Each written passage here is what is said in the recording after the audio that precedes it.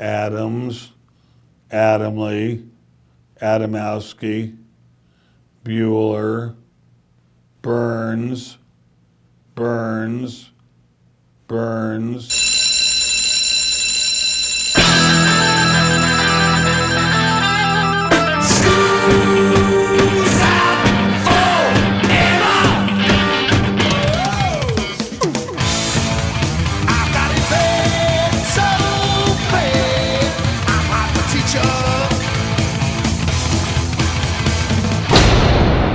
Hey, Joe, where you going with that mic in your hand?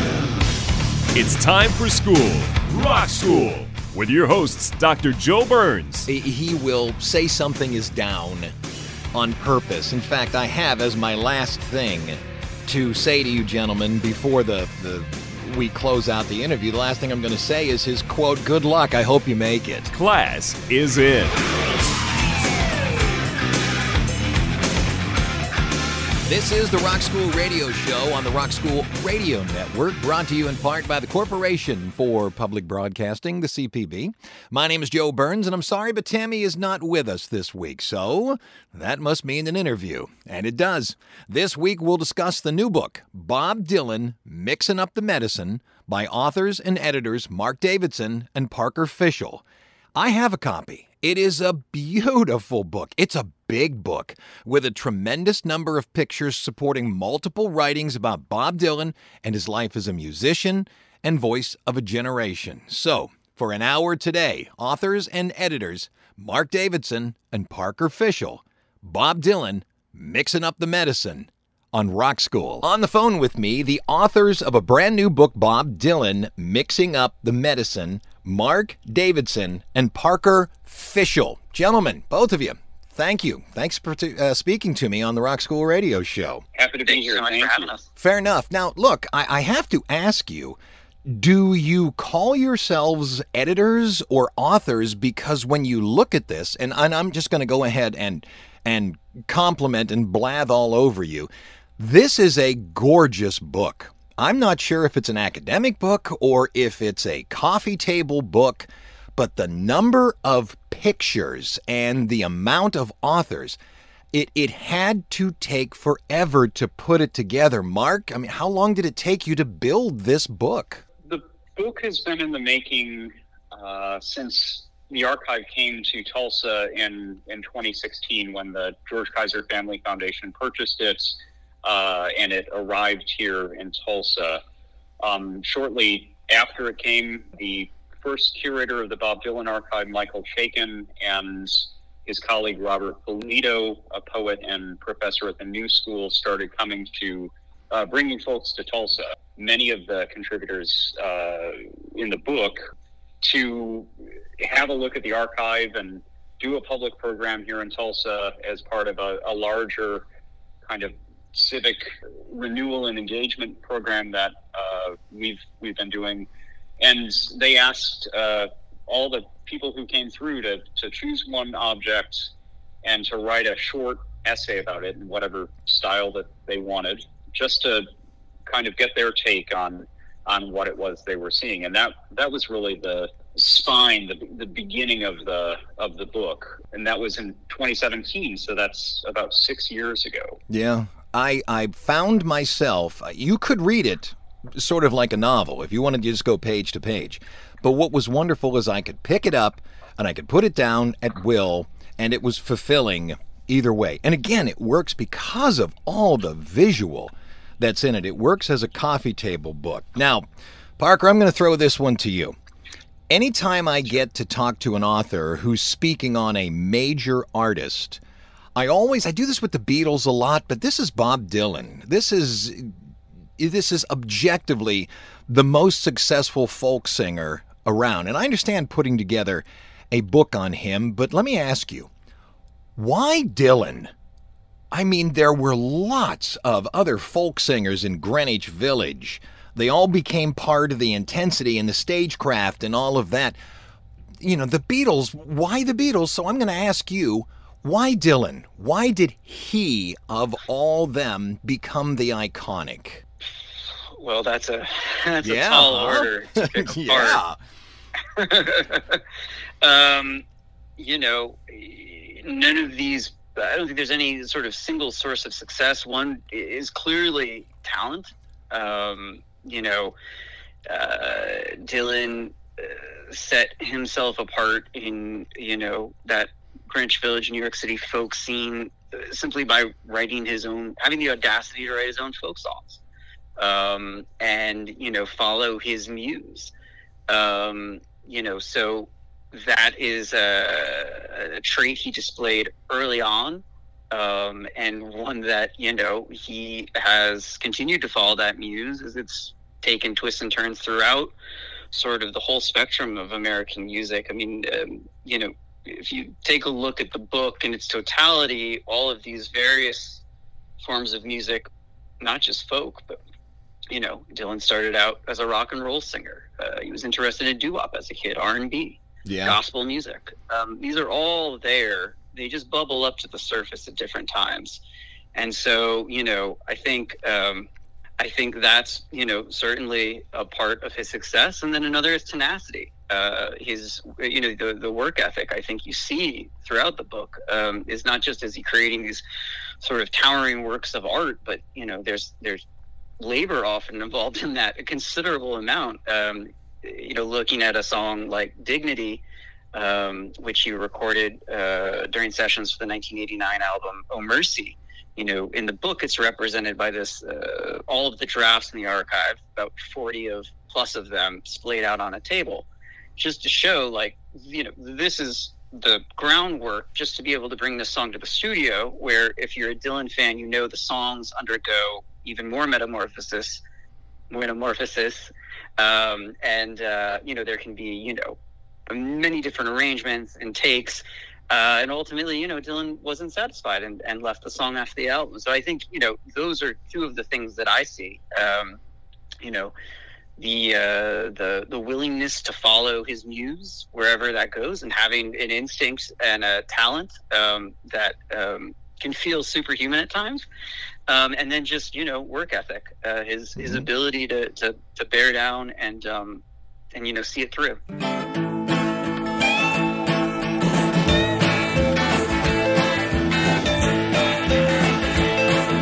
Johnny's in the basement mixing up the medicine. I'm on the pavement thinking about the government. The man in a trench coat, badge out, laid off, says he's got a bad cough, wants to get it paid off. Look out, kid, and hold out yourself a candle. Don't wear sandals, try to avoid the scandals. Don't want to be a bum, you better chew gum. The pump don't work cause the vandals took the handle. You guys have a bit of a piece in there talking about a little trio of events that occurred, and then the book stated that Bob Dylan had arrived, meaning not that he became Bob Dylan as we talked about earlier, but that Bob Dylan had arrived. He was on the public stage, and that was the Ed Sullivan Show, also playing John Phillips' Monterey Pop, and the Newport Jazz 63, which isn't the Newport Jazz that we're going to talk about later. What was it about those three concerts that for some reason now he was on the national stage? Sure. I think there are a number of sort of these important major concerts in Dylan's career, and we talk about a few of them. You know, certainly Robert Shelton's review in 1961, the New York Times review of Bob Dylan after seeing him perform very early on was a pretty big moment for Bob. You can kind of watch through his through the chronology of 62 and into 63 that the shows are getting bigger. And April 12th, 1963, you've got Town Hall, which is sort of his first major solo concert. Really big deal. And there's a wonderful original hand-painted sign that we have from that in the book that a collector named Barry Ullman let us use. And then you've got Newport 63, Newport Folk Festival, And that represents a moment for Bob when the song "Blowin' in the Wind" has really, the popular consciousness. At the end of the concert, a litany of famous, important folk singers get together and are singing that song with their arms crossed, holding hands. And it was kind of like, Bob's songs were on that sort of stage, on a national stage. And then Carnegie Hall that October. Right. 1963 was a really big year for Dylan in terms of his overall trajectory and public persona. And just as quickly as that star rose, he shifted gears the next year. By mid-64, he was doing other things, and by the year following that, 65, he offended all those folkies for having gone electric. Why did he do that? Explain that to an audience who they know the story probably. Dylan played electric. There was a visceral reaction back at it. Why was that so ugly that a folk singer would put down an acoustic and pick up an electric? By today's standards, it's a massive who cares. But back then, people got physically angry at him. What was the point? Who cares?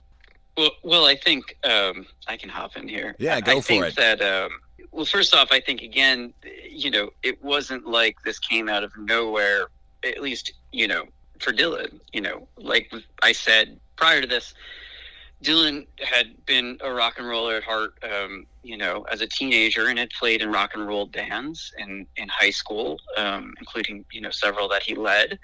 And, as early as the freewheeling Bob Dylan, that's done over, I think, 8 sessions. And some of those feature electric guitars. He had, it's not like, it wasn't a radical shift for him. It was just the next, thing he was doing. And so we delve into the story of the Newport Folk Festival in the book by using interviews that were done for the Martin Scorsese documentary No Direction Home, with a lot of primary witnesses and participants in Dylan going electric. And there are a lot of different explanations for what happened that night, including to the extent he was actually, quote unquote, booed, So I think it's become, for a lot of the people there, it made sense. It had nothing to do with Dylan going electric. It had everything to do, a lot of people actually just said the sound wasn't very good. That they hadn't had ample time to sound check, and so that the levels were not right. And, that Pete Seeger, who often gets accused of, trying to unplug the cord or take an axe to the, cord to stop the show. His upset was A, you couldn't hear the lyrics, and B, his father, the, renowned ethnomusicologist Charles Seeger, had hearing aids, and they were just like exploding with this, electric sound. And so he was, protective of his elderly father. People in the audience say the same thing. The sound, wasn't very good, and, it was hard to sort of make out. But in, retrospect, as we can watch those performances, I think they were really powerful. And they, they're not maybe the definitive versions of those songs, but they're certainly, very interesting. And that's a moment that has captured the cultural imagination as a sort of, shift in the zeitgeist. Yeah. Come gather round, people, wherever you roam, and admit that the waters around you have grown, and accept it that soon you'll be drenched to the bone. If your time to you is worth saving, then you better. The order is rapidly fading, and the first one now will later be last, for the times they are a-changing.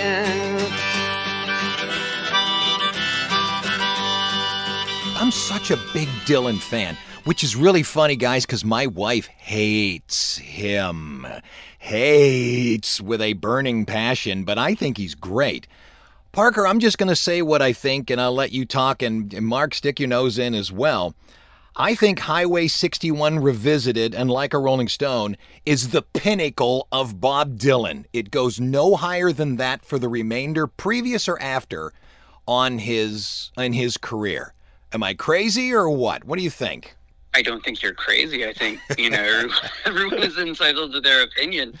And if you dig any of the music, that's great. I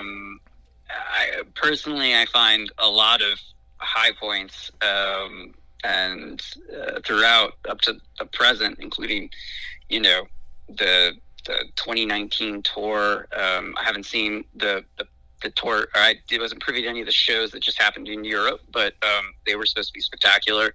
So I don't know. There are an awful lot of high watermarks for me, and every time I think it just can't go any higher, it just can't be sustained. Dylan surprises me. So I guess but clearly, at one time, I don't know if they've updated the list, but Like a Rolling Stone was considered the greatest rock song of all time, or the greatest song of all time by Rolling Stone. And I think, that's a great song. You want to stick your but nose in? I could also hold up, another 10 that I think are like also tremendous. So, and that'd be scratching the surface. So I'll turn it over to Mark. Mark, you want to throw your nose in? Come on. I do think you're crazy. Oh, come on! And not because of your opinion on Like a Rolling Stone. But no, it is one of the greatest songs recorded in the 1960s, without question. Is it my favorite? Some days, yeah. Some days I want to hear Tangled Up in Blue. Some days I want to hear most of the time. It really depends on the moment. Let me throw another entirely self-serving question out there for you. It may have been in the book somewhere, and I just flat out missed it. The way the book is written, it's in edible chunks each time you pick up the book. But Dylan, to me, and I don't know why this is, maybe because I've published on the song multiple times, but American Pie mentions Dylan constantly. He is the Joker in the song. While the king was looking down, the jester. The jester stole his thorny crown. He's on the sideline in a cast. Did you guys get it all into the references inside of American Pie that were so blatantly Bob Dylan? No. Well, yeah, I'm a musicologist by training. That's what my PhD is in. And I don't do textual analysis in the same way that somebody who studies literature, English, that sort of thing would do. Bob's had a lot of, songs written about him, certainly. Diamonds and Rust, some other ones. Parker, what were you going to say? So I'm looking for, Dylan was actually asked this and has a quote about it, but I can't put in a fairly recent interview, but I can't put my fingers on it. What was he? Was he happy about it or no? No, he was pretty dismissive. As I recall. Well, that's Dylan. I mean, that's what he does. I think he really he will say something is down on purpose. In fact, I have as my last thing to say to you gentlemen before we close out the interview. The last thing I'm going to say is his quote, "Good luck. I hope you make it." I specifically wrote that in there so I could say that as the last thing. Time to take our first break, but we're going to be back to continue speaking with Mark Davidson and Parker Fishel about their new book, Bob Dylan, Mixing Up the Medicine on Rock School.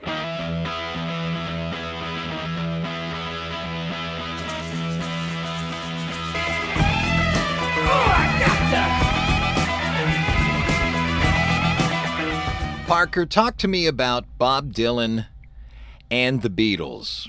I read that it was, and maybe it was just suggested or maybe I misunderstood it, the song Norwegian Wood. Was that Harrison or was it Dylan? And then later on, Dylan is going to upset John Lennon, and where he publicly states, "Save yourself, Bob." Was there tension between the Beatles and Bob Dylan? Oh, I don't know what tension may or may not have existed at various points. Obviously, these relationships evolved over time, but most of what I've seen is very complimentary. And, for the celebrity or sort of mania around Dylan in 65, well, starting, I guess, sort of in 64, 65, it's continued onwards. They're probably the only other people in the world who could kind of relate to that. And so, yeah, Dylan met the Beatles for the first time at the Delmonico Hotel in New York City in 1964. And they crossed paths during Dylan's UK tour in 1965. And it's John Lennon who wrote predominantly, it's a Lennon McCartney, but who pretty much wrote Norwegian Wood from Rubber Soul, which obviously sounds a little bit like it's influenced by Dylan. And then Dylan sort of responded with, or it's hard to say, maybe not responded, but Dylan put forth a song called Fourth Time Around on the album Blonde on Blonde in 1966. It sounds a little bit like, it is in conversation with Norwegian Wood. It's sort of, it goes from there. Some of the Beatles showed up to, Dylan's concerts in 1966. They all came out, except for Paul, to the Isle of Wight festival that Dylan played in 1969, which was a one-off concert appearance. He headlined the festival. In the book, you can see some of the Christmas cards that were sent to Dylan that year, including from McCartney, who couldn't come to the Isle of Wight because his first child was being born.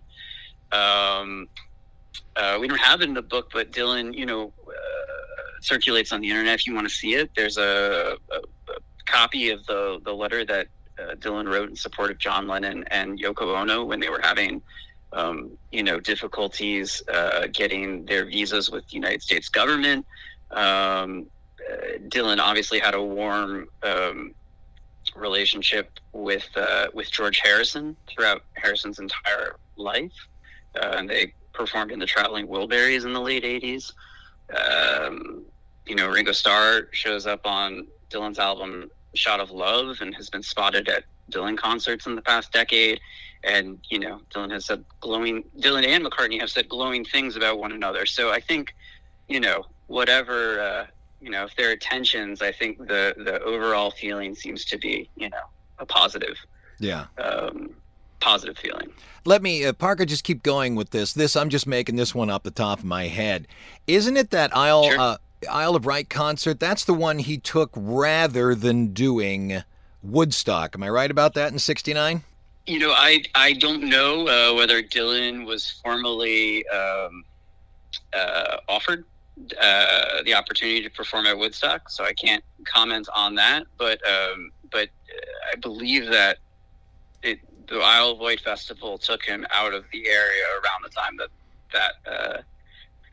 the Woodstock festival was happening, basically, in Dylan's backyard. Okay, Mark, you got any insight on that? Mark, you got any insight on that? No doubt Dylan would have been a coup to play at Woodstock. I think there was a lot of expectation on the part of people streaming into Woodstock that they might catch a glimpse of sure. him. But I think they picked the wrong person and probably the wrong, period in Dylan's life to expect anything like that. Actually, yeah. I don't think at any point during his career, but yeah.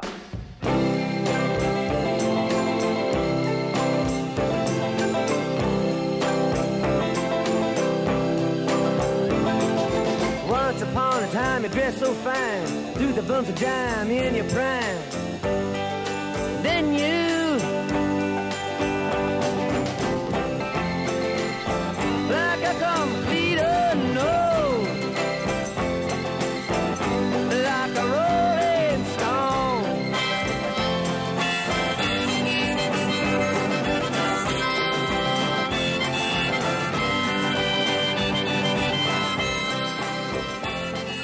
Let me get back to my list here. Mark, since you're talking, let's stay with it. Someone needs to explain to me. I know I could research it myself, but I got you guys on the phone. Someone has to explain to me, I'm going to make it Mark, what was Dylan's obsession or relationship with Boxer Reuben Hurricane Carter. I've always known the two names together, but never understood why, the two of them are linked past the song. Can you offer me insight into that? Right. Yeah. There's a lot to be said about Reuben Hurricane Carter. Obviously his arrest and incarceration and the accusations of his guilt. There was a lot going on in the news around that at that time, and Dylan also, obviously wrote the song. Let me get to let me start over on that if I could. Go ahead. Yeah. So in terms of Dylan and Reuben Hurricane Carter, Hurricane was wrongfully accused of a triple murder. The broad strokes of the story are lined out in Dylan's song Hurricane. And he was, it was in the news, and Dylan became it became a mission for him to have his innocence be proven. Dylan did, as part of the 1975 Rolling Thunder Review, the last show of the 1975 leg of it, on December 8th, there was the night of the hurricane at benefit concert at Madison Square Garden. And all kinds of people came out for that. Roberta Flack and Coretta Scott King and Richie Havens was there, Muhammad Ali, and there are wonderful photos by photographer Ken Regan of Bob and Muhammad Ali. Robbie Robertson was there. So it was a really high-profile concert designed, sort of in the vein of a Bangladesh, to raise awareness for, the plight of Hurricane Carter. As an aside, Ken Regan, the photographer, was photographed pretty much every important musician for about 4 decades. He also was a notable photographer of sporting events, particularly boxing matches. And Dylan has had his own, relationship and fascination with the sport of boxing, which crops up across his career. I do know that Parker has some additional thoughts on Hurricane Carter and one of the letters that we found to Hurricane. Which was what? I think it speaks to, a little bit of the whatever relationship the two men had, which, there's in the Rolling Thunder documentary that came out in 2019, again, directed by Martin Scorsese. There's a more or less contemporary interview with Hurricane Carter, where he talks about how Dylan has always been searching, and they have this inside joke where every time Carter sees Dylan, he says, have you found it yet? And so, as we were with that sort of idea of the quest or the search in the back of my mind as we were poring over all the manuscript pages in the archive and going through the correspondence, there was a letter from Hurricane Carter to Dylan in the late 70s, and it just kind of ends with, and that's what I wanted to tell you this afternoon, what you have been searching for. And so, I think it's a lovely little thing that, leaps across the sort of intervening time to tie it all together and give a little insight into the again, a glimpse of the relationship these two men had and what, they might have seen in one another.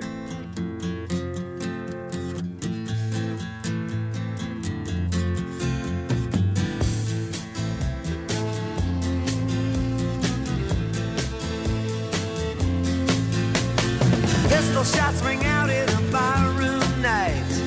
Enter Betty Valentine from the upper hall. She sees a bartender in a pool of blood. Cries out, my God, they've killed them all. Here comes the story of the hurricane.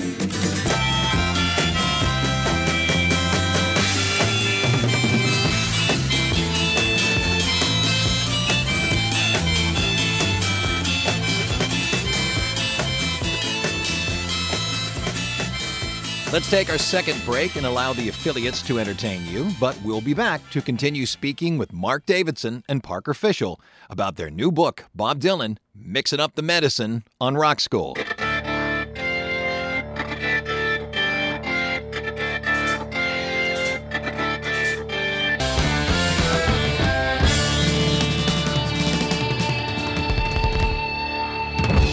Parker, he mentioned the Nobel Prize in Literature. It's actually one of my final things here. Should Dylan have been given the Nobel Prize in Literature? Does his music rise to the level of literature? Well, that's something that Dylan grappled with throughout the Nobel lecture that he gave. That was sort of at the core of it. And I would direct your listeners to that, which they don't necessarily have to read. They can listen to him recite himself Don't have to for the read. Final word. Don't have to read. I love that line. No, Dylan recites it, and there's a lovely piano accompaniment done by the pianist Alan Pasqua, who performed with Dylan as part of his 1978 tour band. Yeah. Dylan seems to, in that, and I think that's where at least, he sees himself maybe in the, and I think this is actually Allen Ginsberg talks about it, seeing him in the ancient traditions of like the bards, of a Homer. Not that Dylan is comparing himself to Homer, but that, there is this idea of song and performance and recitation that was a part of literature before it was on the printed page. And that that's part of the tradition that he could conceive of himself being in relation to literature. But he also says songs are not literature, and he encourages people to listen to the music, that's where it comes alive, right? Sure. It's not, and that's an odd thing to say when we've just put a 600 8 printed pages on Dylan, but it comes alive in the music. And he says either on records or in live performance, that's sort of, where he sees himself, where others saw him. I mean, Leonard Cohen had maybe the best line, which was giving Bob Dylan the Nobel Prize for Literature is like pinning a medal on Mount Everest. And I think, there were a lot of serious writers, Salman Rushdie, I know Kazuo Ishiguro, who won the Nobel Prize, I think, for literature, I think the year after Dylan, is a big Dylan fan. I think, there was a lot of like recognition and good feeling. And it's very easy to focus on those who, kind of felt disgruntled or felt, that what Bob Dylan does is great, but it's not literature. Yeah. That's why I put the question in. I read that in my secondary research. And by the way, Parker mentioned the 608 pages. The name of the book is Bob Dylan, Mixing Up the Medicine, which I love the title because I play out every so often. The Dylan song that I play is Subterranean Homesick Blues. And that's, right up there at the front of the first verse. Tell me, Mark, where am I going to be able to buy this book? Is it available at fine booksellers everywhere? Oh gosh, it will be available everywhere, in every place that you enjoy finding your books. It'll be in many languages, but the only place to get the book, a signed copy of the book, is through BobDylanCenter.com. Immediately, it will devalue the book, cut the book's value in half to have Parker and my name on it, but it will be happy to do that for any folks. And BobDylanCenter.com. I haven't mentioned, and I should, the book is really a companion to the Bob Dylan Center here in Tulsa, Oklahoma, where we have many of the objects that are in the book on display in the flesh, and we're able to also get into the never-before-seen film footage and outtakes and audiovisual materials that can't be represented on the page. So I would encourage everyone to, when you're coming through Tulsa, stop by the Bob Dylan Center. 2 doors down, we have the Woody Guthrie Center, which we also operate. So if anybody's doing the Route 66, this is the place to be. You got a place to I would stop. offer not just if you're passing through, but make it a destination. It's a wonderful. I'm saying this as someone based in Chicago, but it's a wonderful long weekend destination. You know, my first radio job out of college was in Sulphur, Oklahoma. So I went to Tulsa and Oklahoma City. What's that? I said, that stinks. It did. Thus the name of the town. Pretty, but had a bit of a smell. Gentlemen, thank you. Thank you so much for taking an hour out of your day and talking to me. I really appreciate it. Thanks so much. It was our pleasure. Yeah, thank you. A real joy.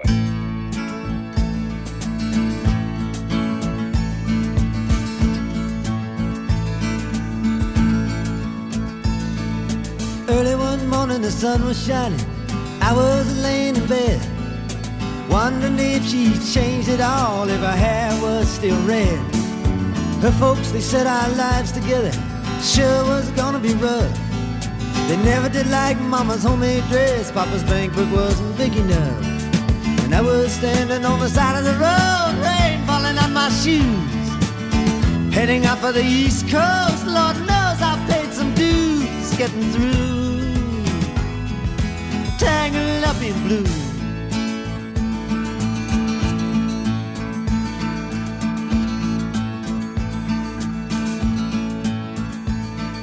She was married when we first met, soon to be divorced.